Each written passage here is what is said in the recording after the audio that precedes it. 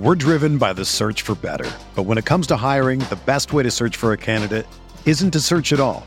Don't search, match with Indeed.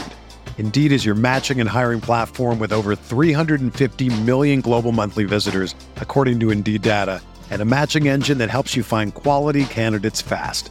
Ditch the busy work. Use Indeed for scheduling, screening, and messaging so you can connect with candidates faster. Leveraging over 140 million qualifications and preferences every day, Indeed's matching engine is constantly learning from your preferences, so the more you use Indeed, the better it gets. Join more than 3.5 million businesses worldwide that use Indeed to hire great talent fast. And listeners of this show will get a $75 sponsored job credit to get your jobs more visibility at Indeed.com/Blue Wire. Just go to Indeed.com/Blue Wire right now and support our show by saying that you heard about Indeed on this podcast. That's Indeed.com/Blue Wire. Terms and conditions apply. Need to hire? You need Indeed.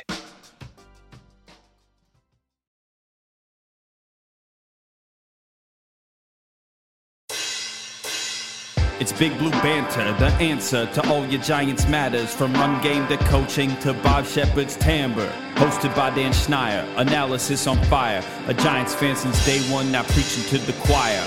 Joined by Nick Filato, breakdowns with bravado. Passing you the facts like he passes on gelato. From just outside New York, a couple football dorks. A killer podcast when Dan says receiver corpse. They do the play-by-play, dropping almost every day. These experts know the X and O's just like Danny O'Shea. They do the review of the All-22, dissecting every throw. OCU Manora lit up Dan Venora when he was a guest on the show. So there you have it, a podcast for Giants fans who are rabid, who can't wait for Sundays, the NFC East, the Fantasy League standings. We'll see you back here. It's Big Blue Banter. Welcome back. It's the Big Blue Banter New York Giants podcast, and oh my God, this is going to be a wild one. Strap right in. Raw emotions from both myself and Nick. We talked off pod. We cut ourselves off because we knew that we needed to get this recorded. Like, we were giving away too much that wasn't even being recorded. I'm losing my mind here, Nick. Just cut me off. Jump in. Say something. Let me ground myself, please. Yeah, Dan, it's going to be all right. Probably not, because that was a very soul-crushing, bone-crushing type of loss. Because again, man, there were a lot of positive things. If we can just step back from just the absolute disappointment that we just witnessed, there were a lot of positive things to glean and to take away from this game.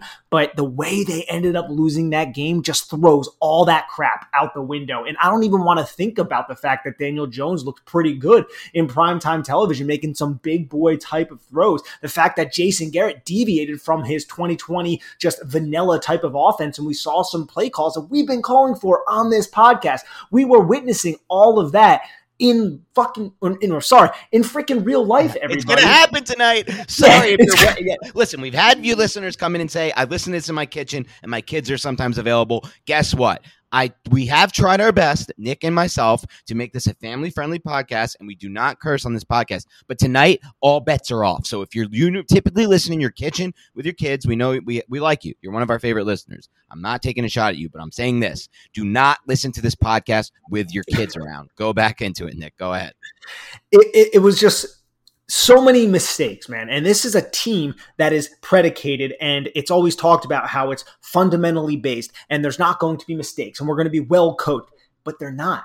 They make dumb mistakes. How many times can coaching mistakes happen, let alone player mistakes also transpire in some sort of manner? I mean, how many false start penalties can knock this team out of field goal range? Like that blows my mind, that neutral zone infraction by Dexter Lawrence. That was the ultimate just microcosm of this New York Giants team right now. And maybe I'm being a little bit overly emotional, but this is one of the tougher losses that I think the Giants have suffered since the Deshaun Jackson game, to be honest.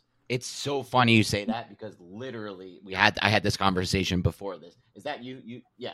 Literally, my brother, who's with me right now and may or may not be making a guest appearance on the Big Blue Banter podcast. For those of you who don't know, I'm on vacation in Austin with my brother. Great weekend. It's going to be a great weekend. We're going to try to find a way to not let this ruin the weekend. We've talked a lot about how we can't let this ruin our weekend, but we had this exact conversation. Is this the most disappointing loss since the Deshaun Jackson run back with Matt Dodge.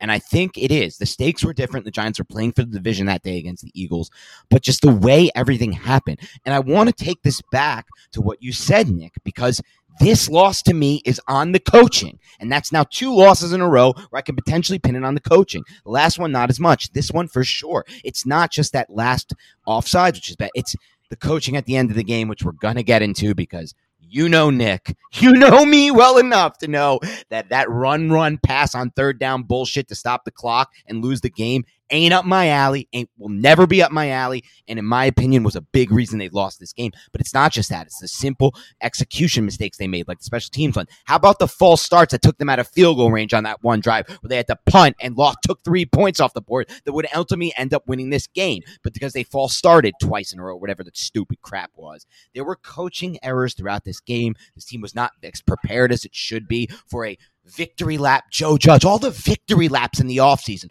for Joe Judge, who won 6 games last year, including 4 against quarterbacks who are not playing in the NFL this year. And that's the damn truth of it. There are 4 of the Giants' 6 wins last year were not against quarterbacks who are playing in the NFL this year. It was an overrated year. The Giants made minimal progress last year, and that's what's coming out tonight. It's the raw emotion, Nick. I'm going to calm down after that. I needed to get that out because the victory laps for Joe Judge this offseason were despicable for a team that won 4 games against quarterbacks who aren't playing in the NFL right now and aren't starting in the NFL right now. Get it out. And I'm still I'm not off the Joe Judge bandwagon. I needed that. I'm sorry. All right. I got you.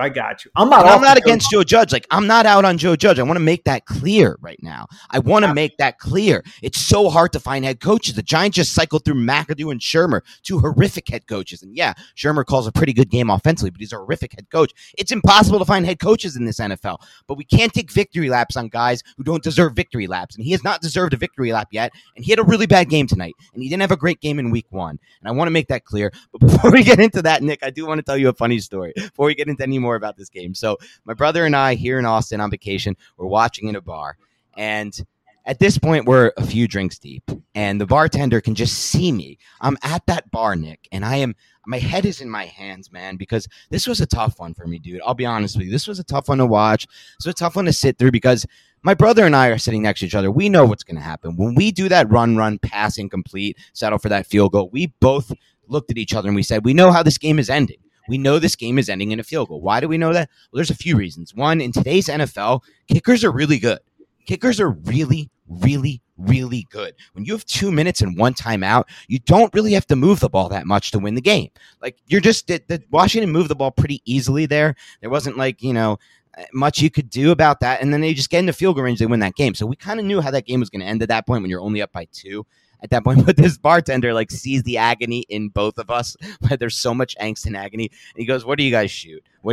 So he sends us this fat Jameson shot. This thing was so fat, dude. And so I shot that about at this point, what is it, 15 minutes ago. So I'll let you know this, Nick, and for the listeners as well, that thing's probably kicking in about 7 to 10 minutes at this point because alcohol takes some time to kick in. This was a fatty JMO shot. This was probably too deep after 12 drinks deep on the night. So things are going to be said tonight that I will regret. I know that for a fact, but it's just the reality of the situation right now.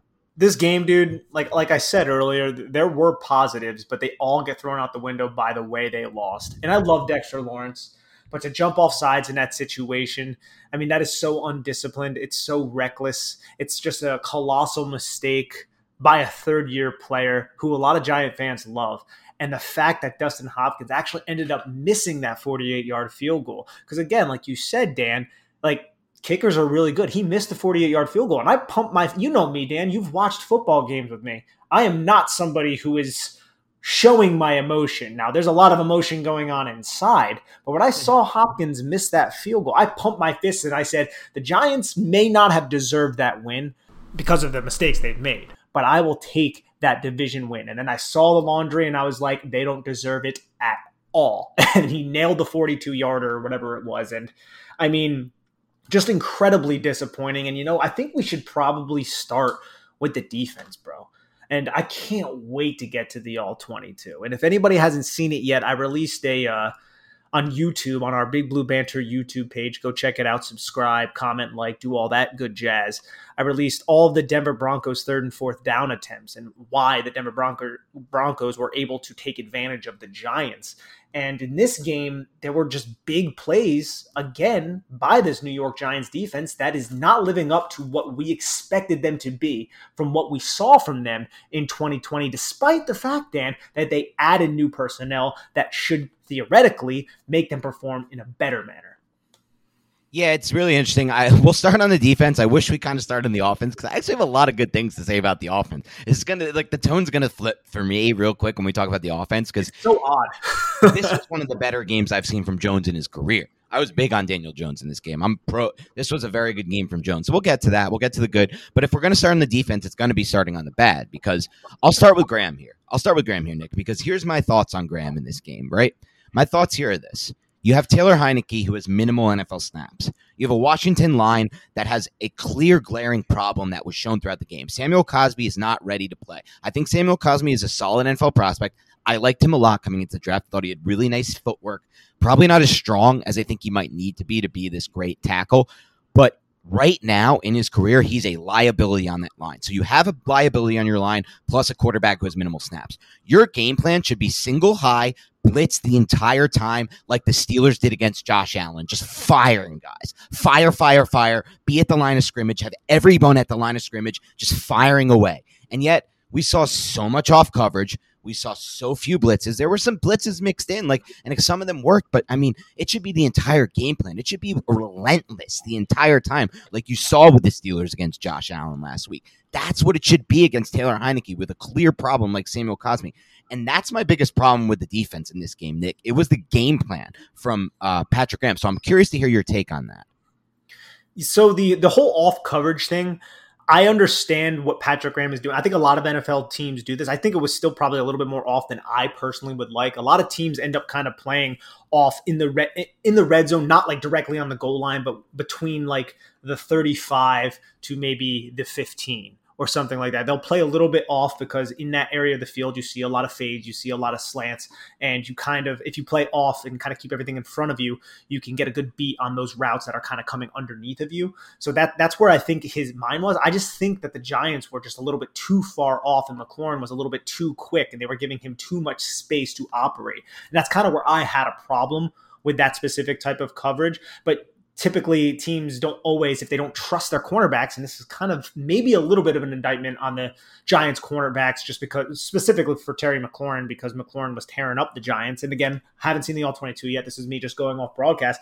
Because when you align and press, if you get beat off the line of scrimmage, then you're screwed kind of thing. So they were aligning way off. And I feel like on that last drive before the end of the first half, they were just saying, okay, yeah, carve us up in the middle. We're going to hunker down. We're going to drop 7, possibly even 8 in the red zone, and you're not going to be able to score on us. But alas, just like week 1, the Washington football team ended up scoring to close out that first half, which was an abysmal just thing that ended up happening for the team, obviously, that was playing the New York Giants. And this is 2 weeks in a row that the Giants allowed a drive to score a touchdown right before the end of the first half. And I mean, I hope that doesn't become a trend, but this is 2 weeks, 2 losses. This loss was obviously very, very close. A lot of points left on the field by the New York Giants. And this defense, we expected them to play well against even good quarterbacks. This is Taylor Heinicke. No, I'm knocking Taylor Heinicke, but he's an undersized journeyman. Knock him. No. Knock him, because the Giants aren't going to get this luxury of facing a Taylor Heinicke every week. So this deserves to be knocked. We can't just sit here in this fake reality among Giants Twitter where like you're going to get Taylor Heinicke 17 games a season. This was supposed to be an easy matchup, okay? You can't let Taylor Heinicke complete 80% of the passes for 330 yards and basically not miss a throw.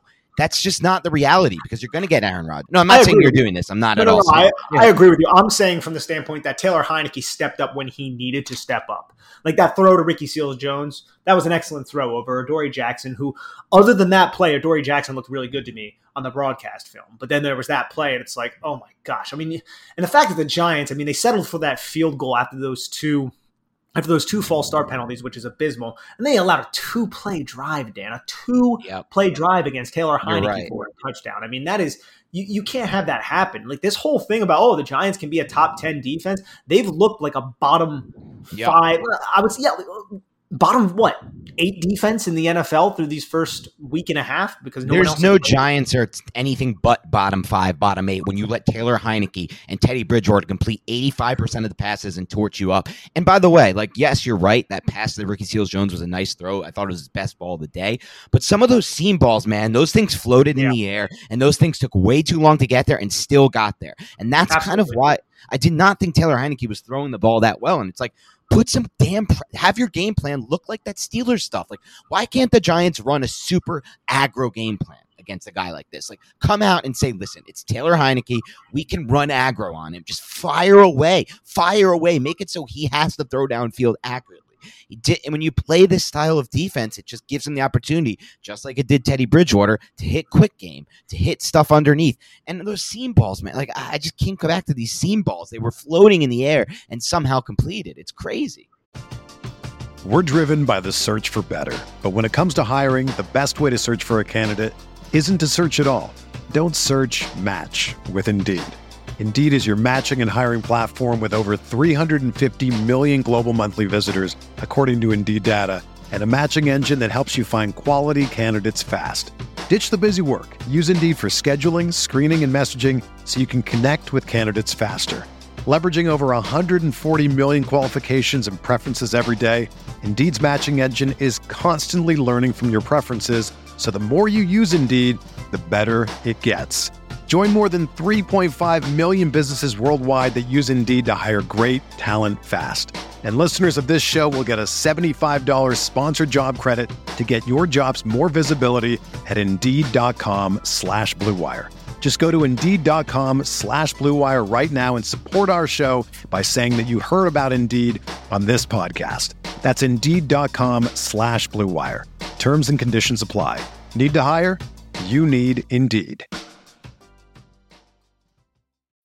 When you need mealtime inspiration, it's worth shopping Kroger, where you'll find over 30,000 mouth-watering choices that excite your inner foodie. And no matter what tasty choice you make, you'll enjoy our everyday low prices, plus extra ways to save, like digital coupons worth over $600 each week. You can also save up to $1 off per gallon at the pump with fuel points. More savings and more inspiring flavors make shopping Kroger worth it every time. Kroger, fresh for everyone. Fuel restrictions apply.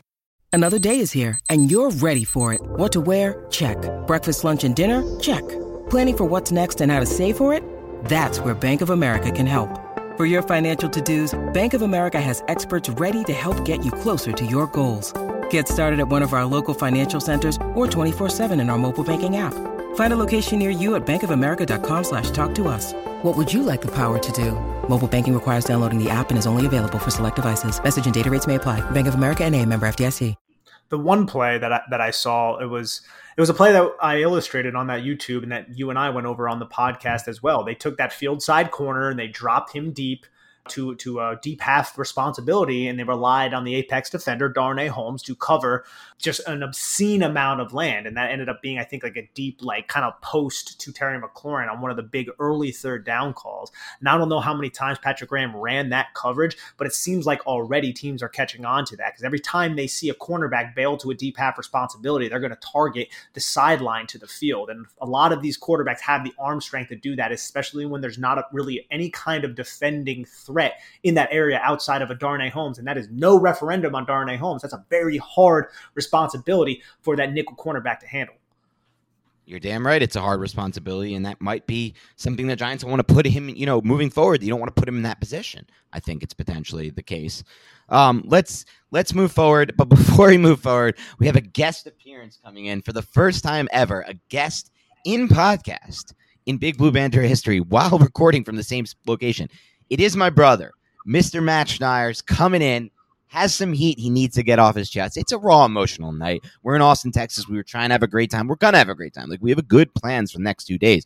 But we both talked about and discussed in-game, while that game was happening, that roller coaster ride. I mean, this was an emotional roller coaster for any Giants fan. We discussed how much better the weekend was going to be if they won. We had to win. Matt walked out of the bar. He literally was 4 steps out of the bar after the field goal miss. We were celebrating, and I saw the corner of my eye, that flag sign, that yellow flag, and I just I said, Matt, when you come back inside, dude, it's somehow not over. But he needs to get off his chest some heat. So here he goes, making his Big Blue Banter podcast debut.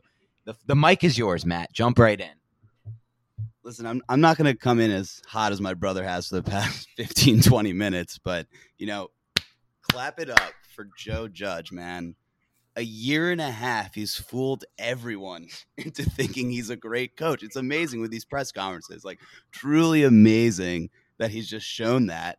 And I just want to play something real quick. Competitive attitude. We'll play fundamentally sound. We will not beat ourselves. That is our mission right here. Is that our mission, though? Because the discipline tonight of this team on the penalties that might have cost us so many points and on special teams that lost us the game was just not there. It just wasn't there, and that is the reason why we lost this game tonight. It's terrible. And the soft play calling after that interception of like the 1 in a million chance you get that and you run 2 runs and then pass. Washington had 2 minutes left. Of course they're going to drive down the field. You could risk pass plays there. It's just disappointing, man. It's just like me and my brother knew it was coming. And I feel like every Giants fan that's realistic about watching the Giants the past 10 years knew it was coming. This is like the worst loss I've seen since Deshaun. I was there when Deshaun just absolutely ripped my heart out. And I threw my hat into the stands. And after tonight, I threw my phone on the ground. It's just brutal stuff, man. Just absolutely brutal. And that's really all I got to say. But one last thing. Daniel Jones played great tonight, and that was pretty awesome to watch. And that's really Maddie. Great to have you on here, bro.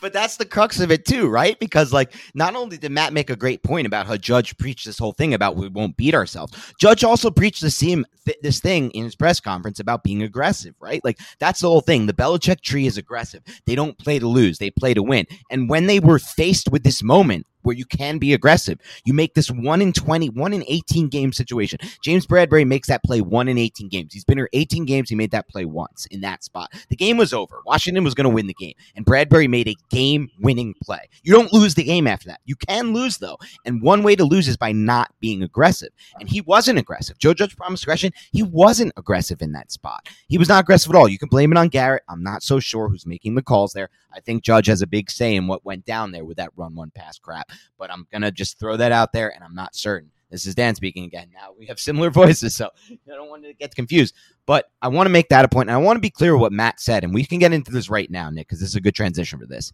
Part of the reason why you need to be aggressive after that interception is because of how well Daniel Jones was playing. This was one of the best games of Daniel Jones' career. He looked awesome tonight. The whole shot to Caden Smith. The touch should be touchdown to Darius Slayton, stepping up in the pocket, about to get clobbered, gets hit, throws a ball right on Slayton's hand for a would-be game-winning touchdown.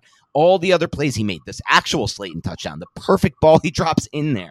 And with that in mind, there's no aggression at the end. So let's do this first, Nick, because we obviously have to tackle this, and I want to get your take on this, Nick. So first, tackle the decision to run, put yourself in the 3rd and long for then a throw, which, by the way, stops the clock. Like, the whole goal of that stupid run crap, because you know you're not getting a first down. You know you're not getting a first down because they're set up to stop the run, and now I'm getting mad again. You know you're not getting a first down when you run on that first, second down. There's no holes. There's no breaking stuff. That's how this team is. This team has never run block well for the last 5 to 10 years. You're never getting a first with those first 2 runs. So you're trying to run clock, fine. But then if you throw on 3rd and long in an obvious throw spot, you have a risk of an incompletion. And then you stop the clock and defeat the whole purpose of those first 2 runs. So let me first ask you, Nick, about that. And then I want you to transition into your thoughts on Daniel Jones.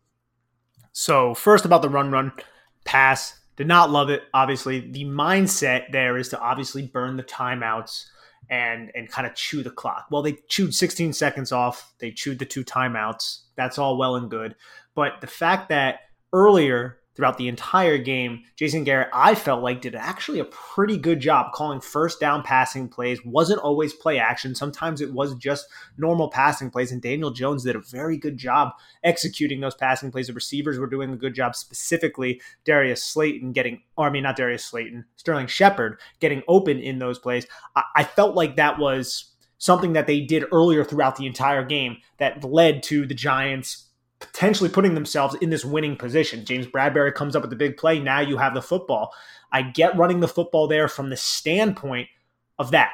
But I think there, You have to be aggressive, and you have to allow Daniel Jones to do what he's been doing the entire night, which was being efficient, which was being accurate, which was finding Sterling Shepard, Caden Smith, Kyle Rudolph, Kenny Golladay, whoever it was, in the short to intermediate parts of the field to keep the chains moving. I know you want to try to chew this clock up and waste the timeouts, but the fact that your defense has sucked, especially in the second half. Yeah, they were good on those first 2 drives. That's great.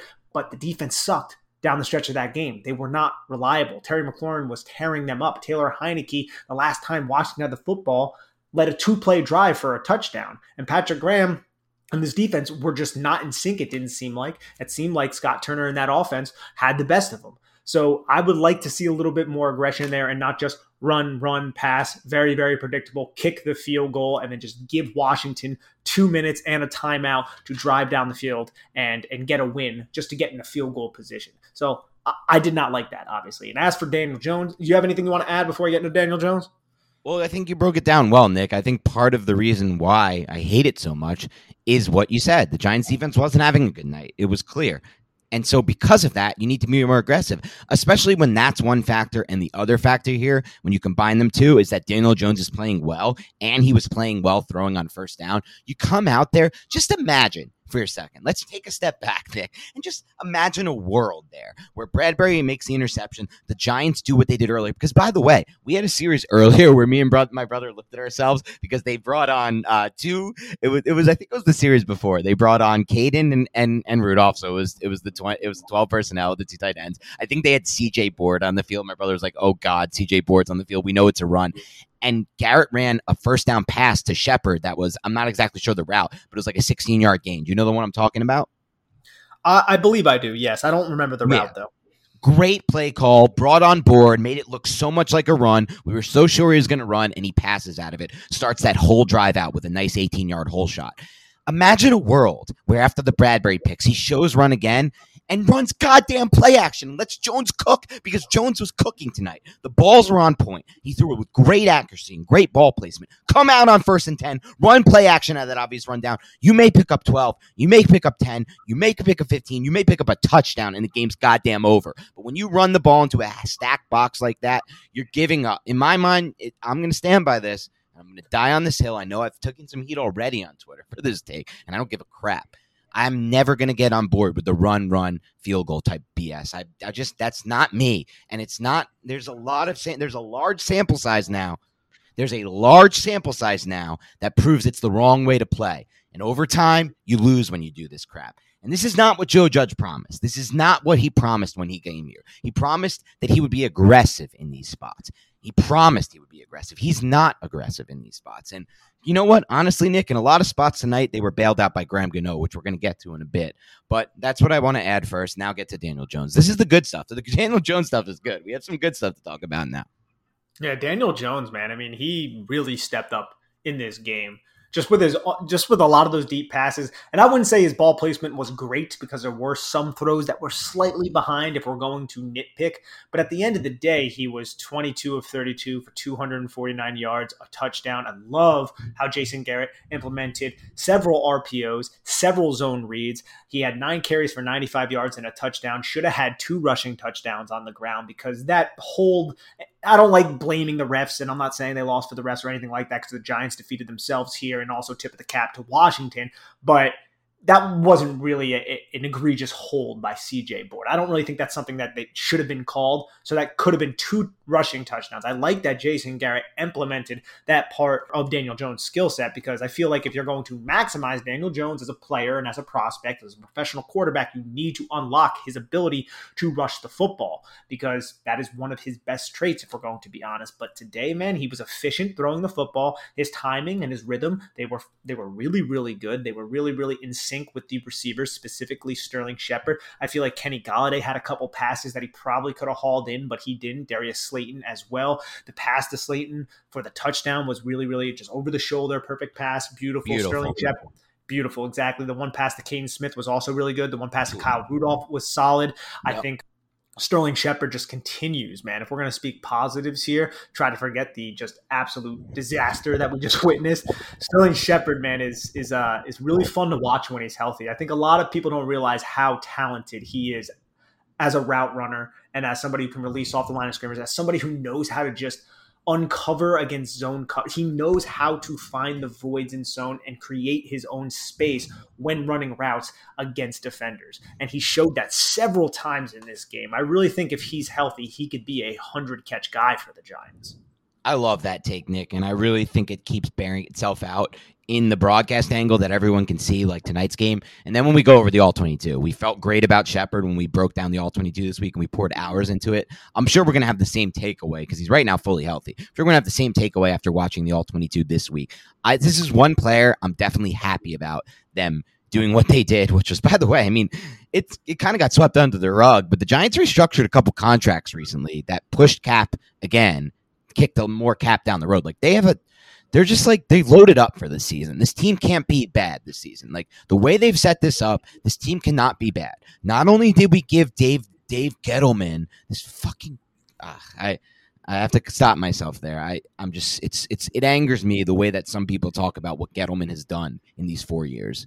But not only have they given him the draft capital and the OBJ trade that they allowed him to make, get those extra picks, but also they allowed him just fucking unload cap. Like, I mean, but like I was going to say, Shepard is one I'm okay with. I'm okay with this, like pushing his cap hit and like now kind of guaranteeing he'll be here next year based on how much dead cap is pushed back next year. Because like you said, he's awesome, man. And not only that, one underrated thing about Shep, Nick, he never drops a pass. Doesn't it seem like he just never drops a pass? He's got great hands. Every time a ball goes to him, it's like Velcro. And I don't want to blame Golladay. That great ball by Jones, that Jones put on Golladay on that first down vertical route. It was a DPI.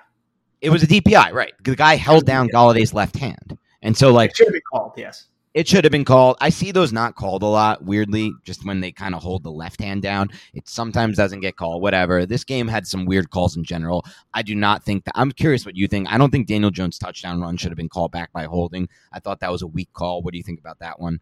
Yeah, I mentioned it before. That was that's not a call you make. CJ Board, I mean – I don't think you call that. I feel like he had really good positioning. He was squared up. He was driving the cornerback. The cornerback wasn't getting off of his initial placement. Like, I don't think that's one that you call. I think that was a pretty ticky-tacky type of call that you see sometimes by refs who are trying to gain attention. And that's a tough one, too, by the way. That's like 4 points that matter in this game. I know. There's so many points that matter. The Giants played better than Washington tonight, man. Like, it's just so many times now we're on this podcast. It's how many times now have we gone on this podcast since we started doing this together, dude, and said, like, the Giants outplayed the opposite team tonight, and we are left with a loss in the loss column. Like, it's crazy how many times we've done this now. It's like a nightmare. It's a freaking nightmare how many times these result in losses. They outplayed Washington tonight in so many different ways. Time possession, yards, just like points that were left on the board. That Jones callback run when they false started their asses out and had to kick a field goal. In my mind, even after the Bradbury pick, when you're not aggressive and you're just settling for 3, that's another 4 points you leave on the board. There's just so many points left on the board. But I want to give my take on Jones tonight because obviously I've been critical of Jones recently. I really thought if Jones can give us this every night, and again, this is a good Washington defense. I don't think the Washington defense is what everyone expected to be. I think if you ask Washington fans now who are like the big blue banter version of the Giants fans for Washington fans, like in-depth type X's and O's fans who consume the content like this, they'd probably tell you they're super disappointed in what they've seen from their Washington defense over these first 2 weeks. I think they had super high expectations, like that could be a top 5 unit. That's not a top 5 unit either. Giants unit, obviously the defense is much worse than we expected it could be. And that's a reality we have to face right now. But Washington defense is the same boat. Like, this defense is not that good, but it's still good. Like, it's still the level of top 15 easy. And Jones carved it up for the most part. I mean, Jones really looked good tonight. The ball to Slayton, the touchdown, the should-be touchdown pass. Yes, you could put a little more air under that and guarantee a touchdown. If you just have a Russell Wilson type arc on your throws or Kyler Murray type arc on your throws, it's an easy touchdown. Sure, I get it. He's wide open. But considering the fact that Jones had to step into the pocket there to avoid the rush and then knew he was getting hit, like the minute he delivered that ball, there was another guy right on him to hit him. It's a fine throw. Like, it's good for those factors. And he's not the kind of guy who throws a lot of arc on his deep passes anyway. He puts a decent amount of arc, but it's a pretty flat ball for the most part, in my mind. It's tall, but it's flat. And so, like, that ball needs to be caught. Like, it hits Slayton in the hands. There's no one around him that needs to be caught. And the ball he threw for the touchdown, amazing ball. The ball to Caden Smith, amazing ball. Like I said in tweets, I say it again here on the podcast, Nick, Caden Smith should be playing snaps over Kyle Rudolph. This is a ghost of Kyle Rudolph type situation. Yeah, he made one total good catch in this game. That's because, like you said, Jones stuck that ball on him. That was a stick throw by Jones with velocity, with ball placement that hit Rudolph right in his hands. Rudolph did nothing in my mind on that route. Anyone could run that route. Caden Smith can run that route. Caden Smith ran a much better route on the good ball Jones shot his way. So I'm done with Rudolph. It was a bad signing. Like, I don't want to go that far, but like at the same time, just this is looking gross to me. I don't think he offers that much for this team. Jam move by Gettleman, classic Gettleman jam move. But having said that, back to Jones, because I'm going on a tangent here. I'm raw here, man, Nick. I'm trying my best, dude, but I'm emotional. The JMO's kicking in now, and I just want to say this. Kudos to Daniel Jones, because you had a hell of a game, man. You had a hell of a football game, and it got robbed. In my mind, Daniel Jones was robbed of a great night.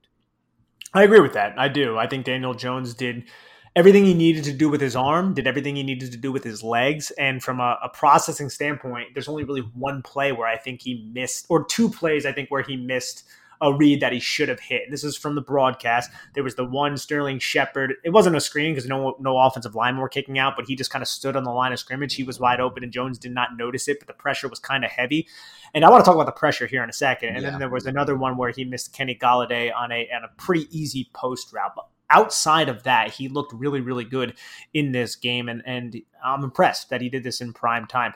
But Darius Slayton is somebody I kind of wanted to bring up to you. Yeah. I know I texted you about it. This inefficiency with Slayton it's kind of getting under my skin a little bit, because there's just passes that hit him in the hands that he doesn't bring in, and obviously the second touchdown that he would have had is one that really kind of sticks out. But there are other ones where it's like, oh yeah, it's a contested catch situation, and it's going to be a tough catch, and then he never comes up with it, and it's starting to kind of piss me off a little bit. I don't blame you. I mean, these mental mistakes, if you want to call them that. I don't know what you want to call it with with Darius Slayton. But yeah, man, you're right. I mean, that's 2 games in a row, really, with this at this point. The one comeback that he dropped, I wouldn't even call it a drop. It was like a tight window throw and stuff. But the bomb, like, you got to make that catch. Like, yeah, loft it up and it's a guarantee, but you still got to make that catch. And that's it. Like, if Slayton just brings in that obvious touch, and this is why it's so frustrating, this team, man. Like, oh my God, dude, if they score to go up 30, what would it be, 30-20 at that point with 5:43 left or 5:13 left? One of those two numbers was the right one. That's it. Like, Washington, the way that Graham was playing that, calling that game, Washington would have taken a long time to get down the field. They might have had to settle for 3. Even if they score 7, there's probably like 2 minutes left and they're down 3. And I just feel like that's kind of the game. I don't know if that's a guarantee if they score a touchdown, but it just feels like, these moments for the Giants slip by game after game after game, bad break after bad break, points left on the board. Some of it is bad luck, but some of it is coaching. And that's that's the reality of the situation we have to face. When you slam the ball into the line of scrimmage twice after that Bradbury interception with 0 deception, obvious rundowns, and you just slam it in and set up for that 3rd and long, you're asking for it, man. You're asking for it. You really and truly are asking for it. And it wasn't the only time, man, when they got into some of those, the 3rd and 2 with the false starts. Like, that's one thing. That's penalties. That's stuff that Joe Judge is supposed to be great at. This team's not supposed to be making these mental errors. It's Joe Judge. He's a legend. What legend? They won 6 games last year, and 4 were against quarterbacks who are not starting in the NFL this year because they suck at football. I mean, come on. Let's face the reality of this team right now. And I don't know, man. I just, it's so raw. It's so emotional. This is just the word. Like my brother said it best. It's the worst I've felt since that Deshaun game. It is, man. And it's also because, this is the second game of the season. This is a primetime game, and there's something to primetime games, divisional matchup against the Washington football team. You get up for it. You had a very disappointing week 1. We expected them to kind of come out and redeem themselves. And ironically enough, they redeemed themselves on the side of the football that we did not expect, and that is the offensive side of the football. And this defense is still going to be a concern. Like, I'm very excited to get this all 22 and kind of break this down to see what the hell keeps going wrong here. Is it the same mistakes that we saw in week 1 against Denver? I know some of the plays were from what I saw from the broadcast, but why is James Bradbury getting beat by Terry? Is it just because Terry McLaurin is really good? Because Terry McLaurin is really good. It could just be that.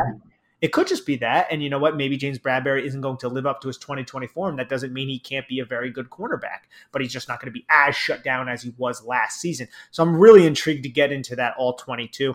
But I also want to bring up, man, the offensive line was weird because Nick Gates ended up getting injured. And then I feel like after that Nick Gates injury, Daniel Jones was under a lot of pressure. They were sending, I think they sent like the house, like did like cover zero once or twice, Washington, and Daniel Jones just like got scattered eyes and just took the sack. They were sending some pressure against him, but then Daniel Jones stabilized, and then the blocking stabilized, and then Daniel Jones had some pockets, and I was like, oh, look at this. And I felt like Daniel Jones had solid pockets against Denver. Like I didn't feel like the pass protection against Denver was as bad as I expected going into the game, but there were some really nice pockets against Washington that I actually ended up being like, okay, you're doing this against Montez Sweat and Chase Young. That's kind of impressive from a unit that I think we can both agree doesn't have that much talent. Yeah, you're right. I mean, it's hard to argue against that. I'm trying to think like what to make of what we saw from the offensive line, because it was a devastating moment when Nick Gates went down, man. Like, devastating. Like just from a fan standpoint, like we are hitting this as analysts. Our goal on this and what we've said the entire time throughout Big Blue Banter is that we will not cave to the fan, to the homerism of this Giants, whatever you call it, the Giants content sphere, I'll call it. We will never cave to the homerism. We're going to give objective takes throughout this entire time. And yet I found myself from a very fan standpoint feeling so bad emotionally for Gates, because Gates is a guy who worked his ass off to where he is, an undrafted free agent that Gettleman saw something in. This is probably ultimately Gettleman's like lasting good move for the Giants. Like, and he hasn't done much well. There really has not been much good from this dude. Like when you consider what he's been given, the insane amount of draft capital, the extra draft capital from Odell Beckham, and an owner who says spend however the hell you want, dip into future years of cap to give us a winning team, and yet we're 4 years into this thing and we're 0-2.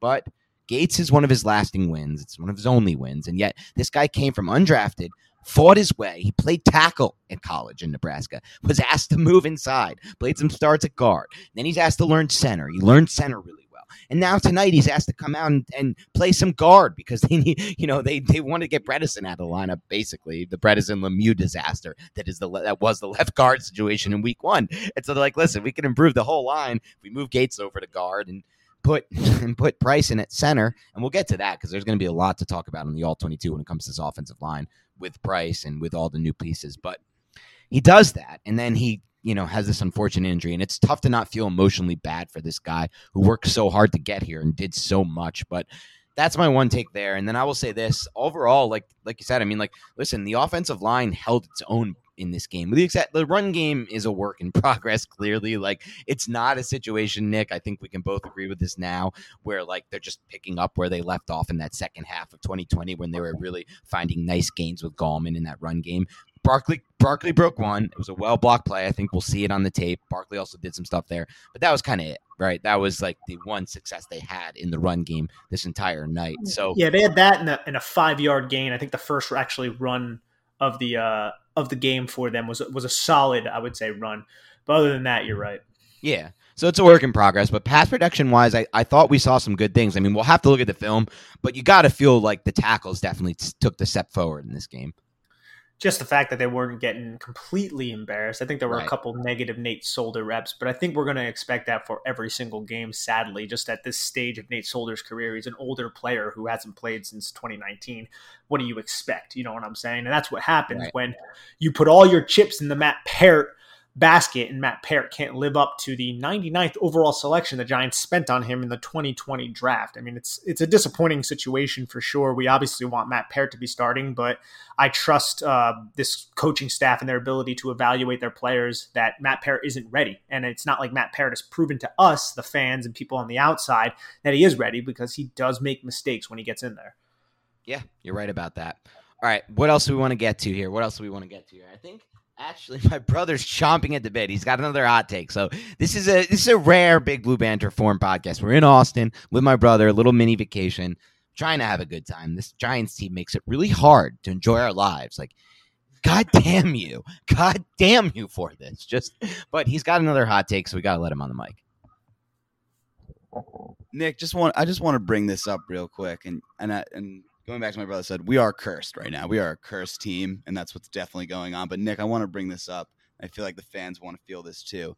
We drafted this guy, Kadarius Toney, in the first round, and I think he's played maybe 6 snaps. Like, is he on the field? Like, you got drafted. I understand he was injured. Yes, he didn't play in OTAs, like whatever. So did Saquon. He's on the field 80% of the time now. So, like, what is the point of drafting a guy in the first round overall if he's never going to see the field?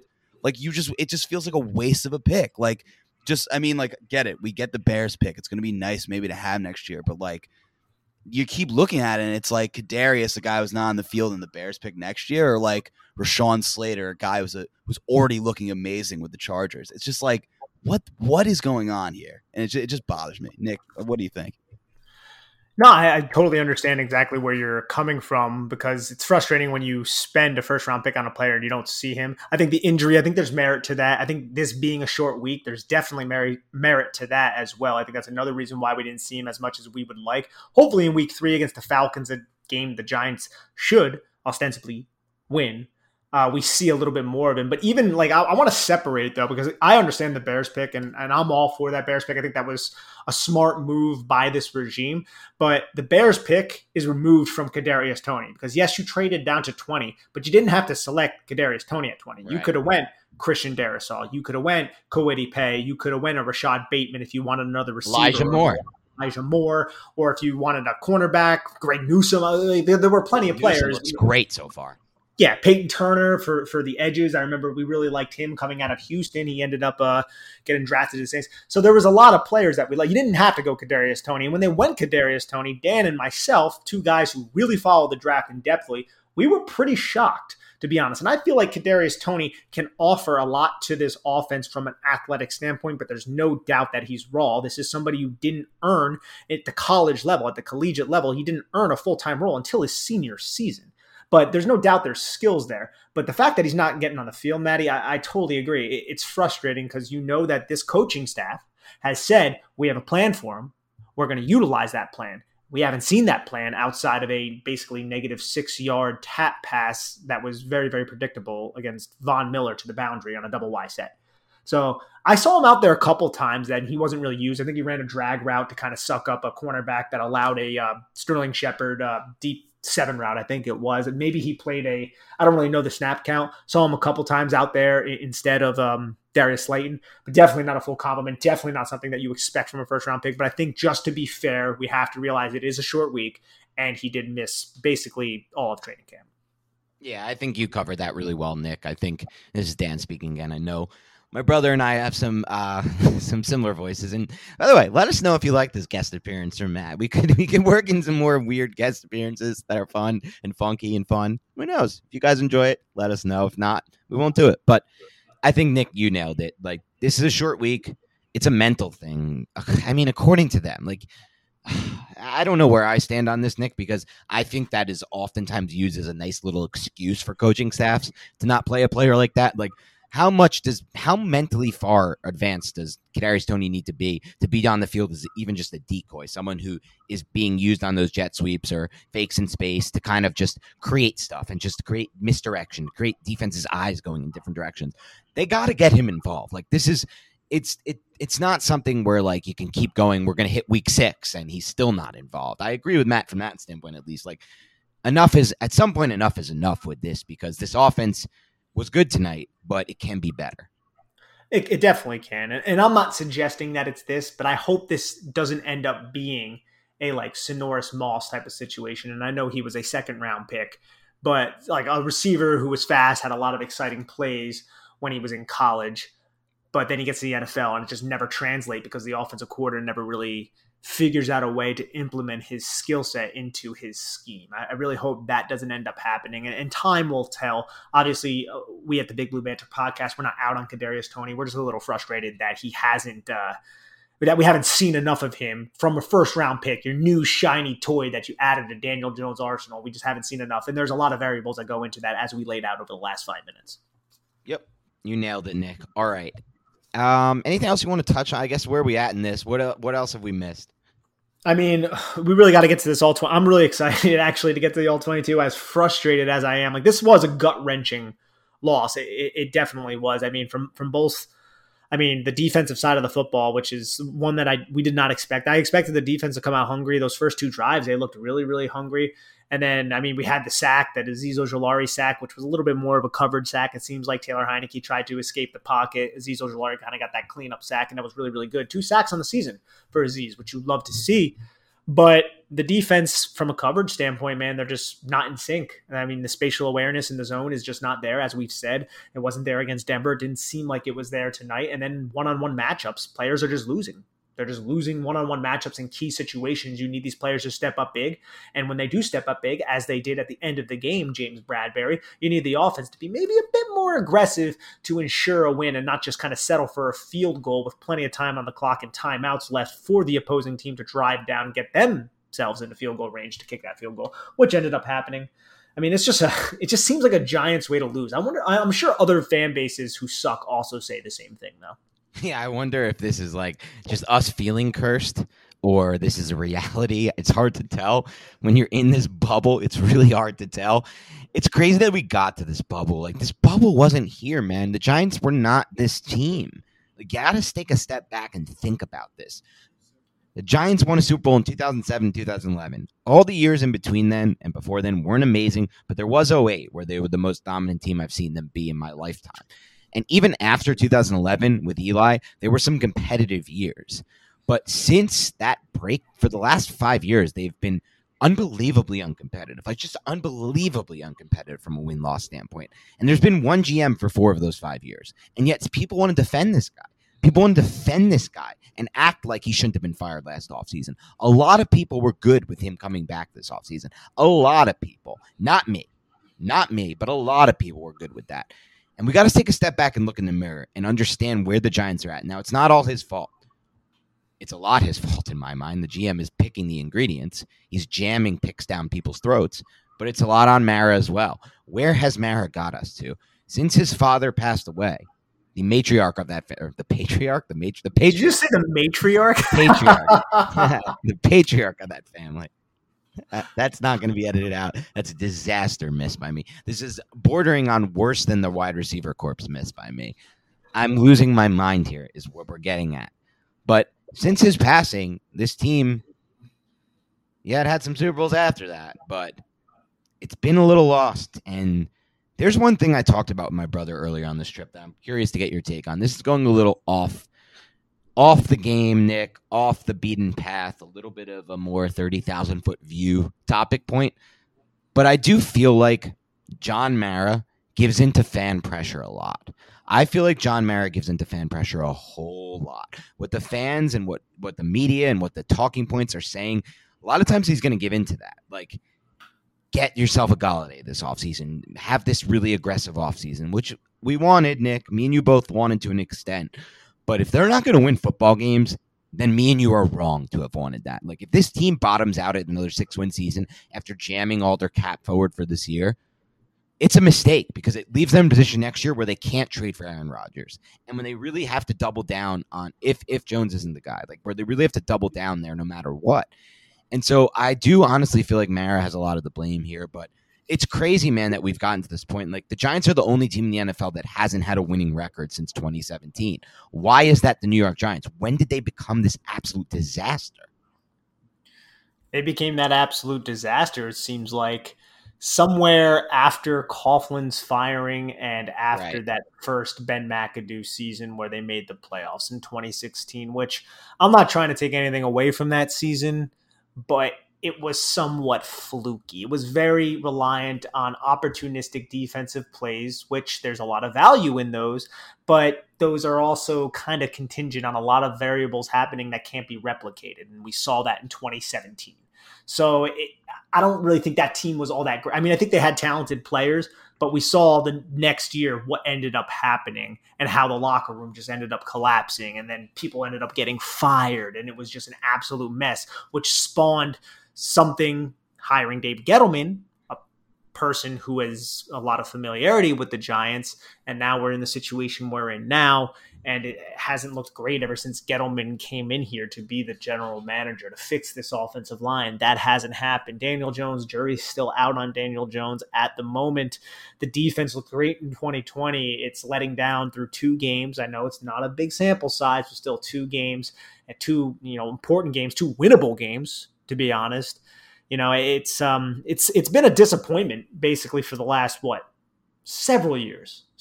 And I know you share the same feeling. We're kind of waiting for the page to turn, for this chapter to end. We thought this season potentially it could be. I know Dallas is probably going to be good. Washington isn't as good as we expected. Philadelphia might be a little bit better than we expected, but the Giants seem like they're worse than we expected, and that sucks, man. Yeah, I really felt like at one point, at least it was closer to the June time and the post-draft time, I guess, where I did really feel like this team was destined for 10 to 11 win season. I don't know if I feel that way anymore, Nick. I don't know if I feel that way at 0-2. I just don't know. And not just 0-2. It's a lot of what you said, man. The defense is playing really bad football right now. Defense is not good. Defense is worse than it was last year. That's not good. It's a really bad sign. And yet, even if we just take away the defense and the offense, right? Those are 2 factors we always talk about. It's what we spend most of our time on the Big Blue Banter podcast breaking down. So we spend all of the All-22 breaking down. But we're not, in that sense, breaking down special teams and coaching. And special teams and coaching have been really, really bad so far for the Giants. That's the reality of the situation. By the way, as a side note, Riley Dixon's been really good. He's been a whipping boy of mine in the past. Loved Riley Dixon tonight. Had a really nice punt, by the way. Yeah, I love that you brought that up, dude. Yeah. Kudos to you, bro, for bringing that up. And one of the funniest things about the Riley Dixon storyline and narrative on the Big Blue Banter podcast is I had a couple bashes of him in the offseason. It's not even his fault. It's mostly just that he's paid a stupid amount by Gettleman. He's paid as one of the top 8 punters, and he's not. And then immediately after one of those podcasts, Riley Dixon followed me on Twitter. I was in my head, I'm dude, I don't really get this. I'm trying to figure out, did he follow me after listening to me bash him? Or did he, luckily, follow, did he randomly walk into my account and follow me? I'm no way this guy can listen to my podcast and follow me. But anyway, Riley Dixon, great night, buddy. But special teams and coaching right now are not there. Are not quite. And quite frankly, we've been outcoached in both games. The Giants have been outcoached in both games. Joe Judge has been built up by Giants Twitter and some Giants fans as a savior coach. I'm not seeing that right now, Nick. I'll be quite frank with you. I'm not seeing that. No, I mean, we always say, you can say all the right things in front of the microphone, which I do respect about Joe Judge, and I feel Joe Judge does that well. But at the end of the day, it comes down to 2 things. How many wins do you have in the win column, and how many losses do you have in the loss column? And right now, the Giants are 0-2. It's that simple. You need to win football games in the NFL. If you don't win football games in the NFL, that's a one-way ticket to being unemployed. All right. And they're 6-12, by the way, in total under Joe Judge. Yes, and I like Joe Judge. I am not writing Joe Judge off. I am not saying that Joe Judge is a bad coach. I'm not saying any of that. I'm saying he has to do better. And I'm sure that the first person, this is something about Joe Judge that I do value, I'm sure the first person that would acknowledge that is Joe Judge himself. So hopefully something happens. I mean, I don't know how Atlanta is going to play this week, but the Giants have an extra couple days to prepare for the Atlanta Falcons, a team that just got embarrassed at home by the Philadelphia Eagles. Now they have to go play the Super Bowl champion Tampa Bay Buccaneers. So that probably doesn't go well for all of them. And the Giants have to come out strong in week 3 against that team that looked just horrendous in week 1. Yeah, you're right. And I want to make it clear, I'm not out on Joe Judge. And I'm not saying he's a bad coach. What I'm saying is he's not the great coach everyone's made him out to be. And I've made that clear. Yeah, it's 100% of a fair comment by you. I mean, if anybody disputes that, I don't know what they're looking at, because he's not winning the games that you need to qualify as a great head coach. Right, and some of them, in my mind, are based on his decisions. Not fully, but I've played a factor in it. Tonight, they played a factor in it. I don't know who that's on, Garrett or Judge, with that run, pass crap at the end. But that, to me, is a little bit Judge after what I've seen last year, where he punted a lot in the opponent's territory on 4th and short, sometimes even 4th and 2 or less, to try not to lose. And he promised the aggressive. He promised the Belichick. The Belichick doesn't do that crap. Belichick goes for it. Belichick plays to win. He's an aggressive coach. He promised that in his intro. So I just want to see more of that, basically, from him because he promised that. But back to what you said, Nick, just aside from that, as far as the Falcons game goes, it's a must-win game. Let's be honest about the situation. The Falcons looked atrocious in week 1. They have really bad situation on their offensive line. And by the way, they're just such a funny example, Nick, about roster building because the Falcons had that season. I talked about this with my brother earlier when we were talking about just fantasy stuff. The Falcons had that season where they doubled up on their offensive line. 2 first-round picks on the offensive line. Their offensive line is a disaster right now. It was destroyed by the Eagles' defensive line. It's why they lost that game. I'm not going to lie, though, Dan. Like, not to cut you off, but go for it. I felt like those picks were a little like Chris Lindstrom. I like the kid from Boston College, the guard. I felt like he was a solid, like, second round type of pick. They got drafted in the first round. I'm not gonna throw a fit about that. But Caleb McGarry, I like Caleb McGarry, but as a first round pick, I was a little, I questioned that selection by the Falcons. Right. And listen, you were right too, because Caleb McGarry hasn't been good, and neither has Lindstrom. So, like, that offensive line's in a bad shape. Their defensive line's in equally bad shape, like even worse shape almost, where that's also where they lost that game. So this is a must-win game for the Giants. The Giants must go 1-2. And it's crazy. Like, I came out today and I said to you, Nick, throughout the week, I said the Giants will win this game against Washington. The Giants will win this game against Washington. They should have won this game against Washington. It's crazy, man. Like, how do we It's just nuts that they lost this game, dude. That's like my final point is just like, how is this a loss? How is this a loss? You're 100% accurate, man. And then just to give Giants fans the outline of what's happening after the Falcons game, Giants got to play at New Orleans, at Dallas, and then they host the Rams before hosting the Panthers. How many of those games are winnable?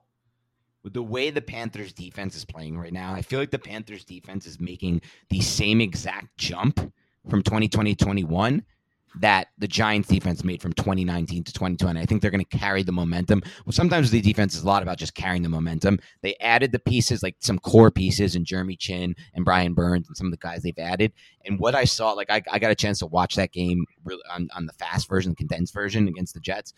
I mean, maybe it's the Jets being bad, but that defense looked like it was taking a step forward. I actually love, by the way, just for gamblers out there who are following the podcast, I know some people love the gambling talk, so I'll throw it out there time to time. If you can get Panthers with the hook this weekend, Panthers plus 3.5 or more than Panthers or more than 3.5, take it. The Saints may win this one by a field goal, but I think I'm very confident the Panthers will cover that spread. Oh, I like that. Okay, that's nice. And then after, don't worry, though, because on November 1st, the Giants have a cupcake walk against the Kansas City Chiefs at Arrowhead. And then the Bucs are like next after that, right? Aren't the Bucs coming? 2 games later. I think the Raiders are after that. But I want to bring up one more thing just because we haven't touched on it too much, and we love to kind of call it as it is. And Jason Garrett hasn't been a good offensive coordinator whatsoever for the New York Giants, but that opening script was really nice.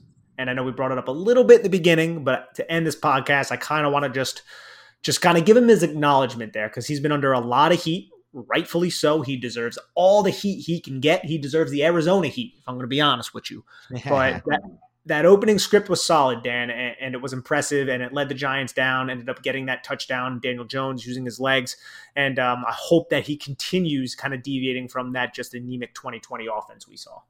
No doubt about it. We're recording this bad boy from Arizona and Austin, Texas. I think if I had told you, Nick, at this time last year, 12 months ago, that at some point we were recording the Big Blue Banter podcast from Arizona and Austin, you would have laughed in my face and said that had no possibility of happening. But that's where tonight's podcast happened in a Deshaun Jackson-esque game, the Deshaun Jackson return.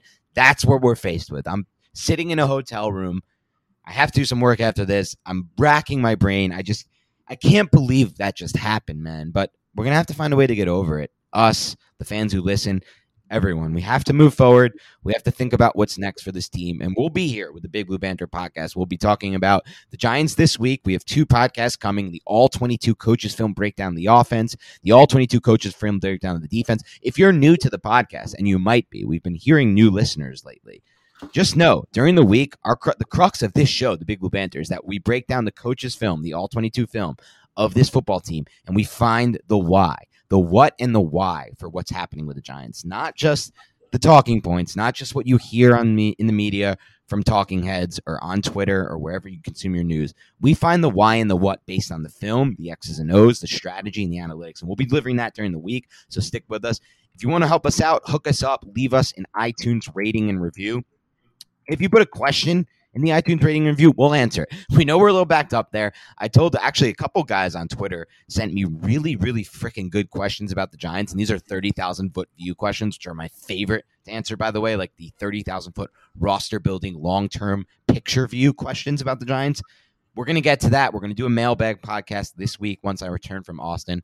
Me and Nick will hook up and talk about that this week. But so no questions will be answered on this pod for that answer. But leave us a rating and review and write a question in, and we'll definitely hit that up for sure. Otherwise, follow us on Instagram and then YouTube, man. Nick's been grinding out YouTube. He put up 2 freaking awesome breakdowns on video this week. Check those out. I know a lot of you have already done it, but if you haven't, head over there. He's going to have more. Like, find out the why with this team through the film breakdowns. That's what we have to offer you.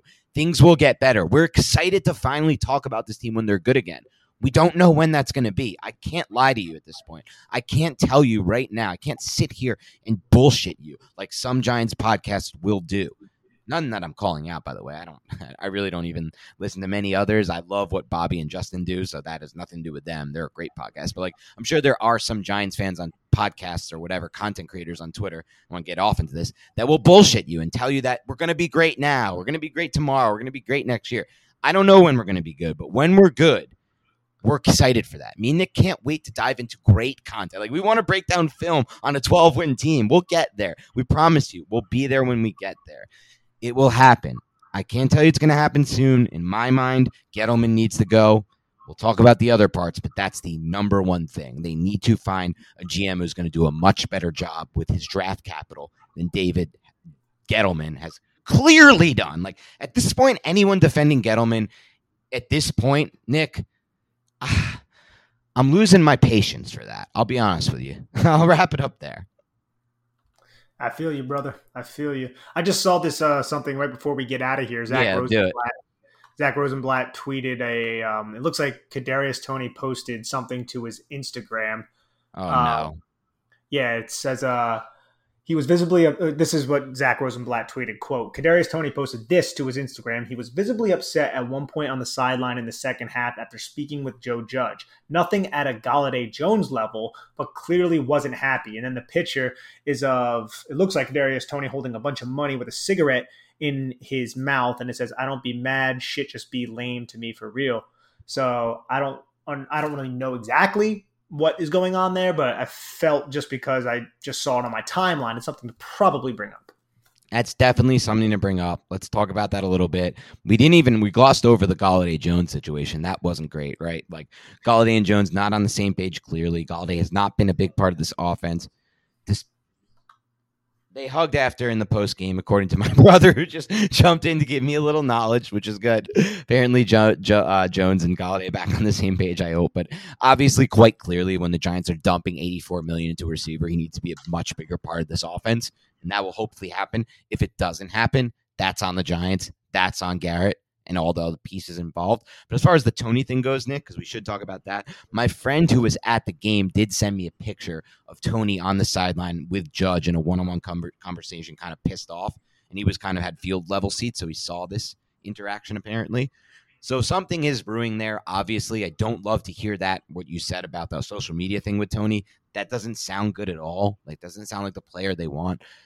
Listen, man, the Giants make this whole stink about finding the right guys. It's why they prioritized Andrew Thomas. He was so well-spoken. But, I mean, and a lot of their other picks. But then they make the DeAndre Baker pick, and then they make the Kadarius Toney pick. So it's like, it seemed very picky and choosy here. And I haven't gotten a good vibe from Toney from the very start. I'm hoping he proves me wrong, but this is not great to hear this. No, it's not. And again, I'm not even 100% certain if it's 100% verified. I'm just kind of saying it because Zach Rosenblatt, somebody I respect who covers the Giants, reported it. So if this comes out by the time you're listening to it and it's bull crap, I'm just I don't want to be liable for that crap. You know what I'm saying? All good. It's Reaction Pod. We're going to have that from time to time, without a doubt. All right, Nick, anything else, or do you want to get out of here? Nah, man, we good. Let's wait for this all 22, bro. Yep, wait for the All 22. Stick with us on Big Blue Banter Podcast. Have a great rest of your week, and we'll talk to you soon.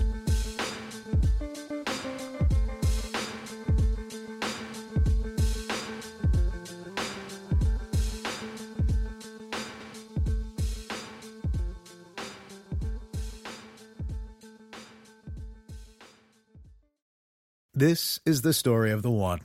As a maintenance engineer, he hears things differently. To the untrained ear, everything on his shop floor might sound fine, but he can hear gears grinding or a belt slipping. So he steps in to fix the problem at hand before it gets out of hand. And he knows Grainger's got the right product he needs to get the job done, which is music to his ears. Call, click Grainger.com, or just stop by. Grainger, for the ones who get it done.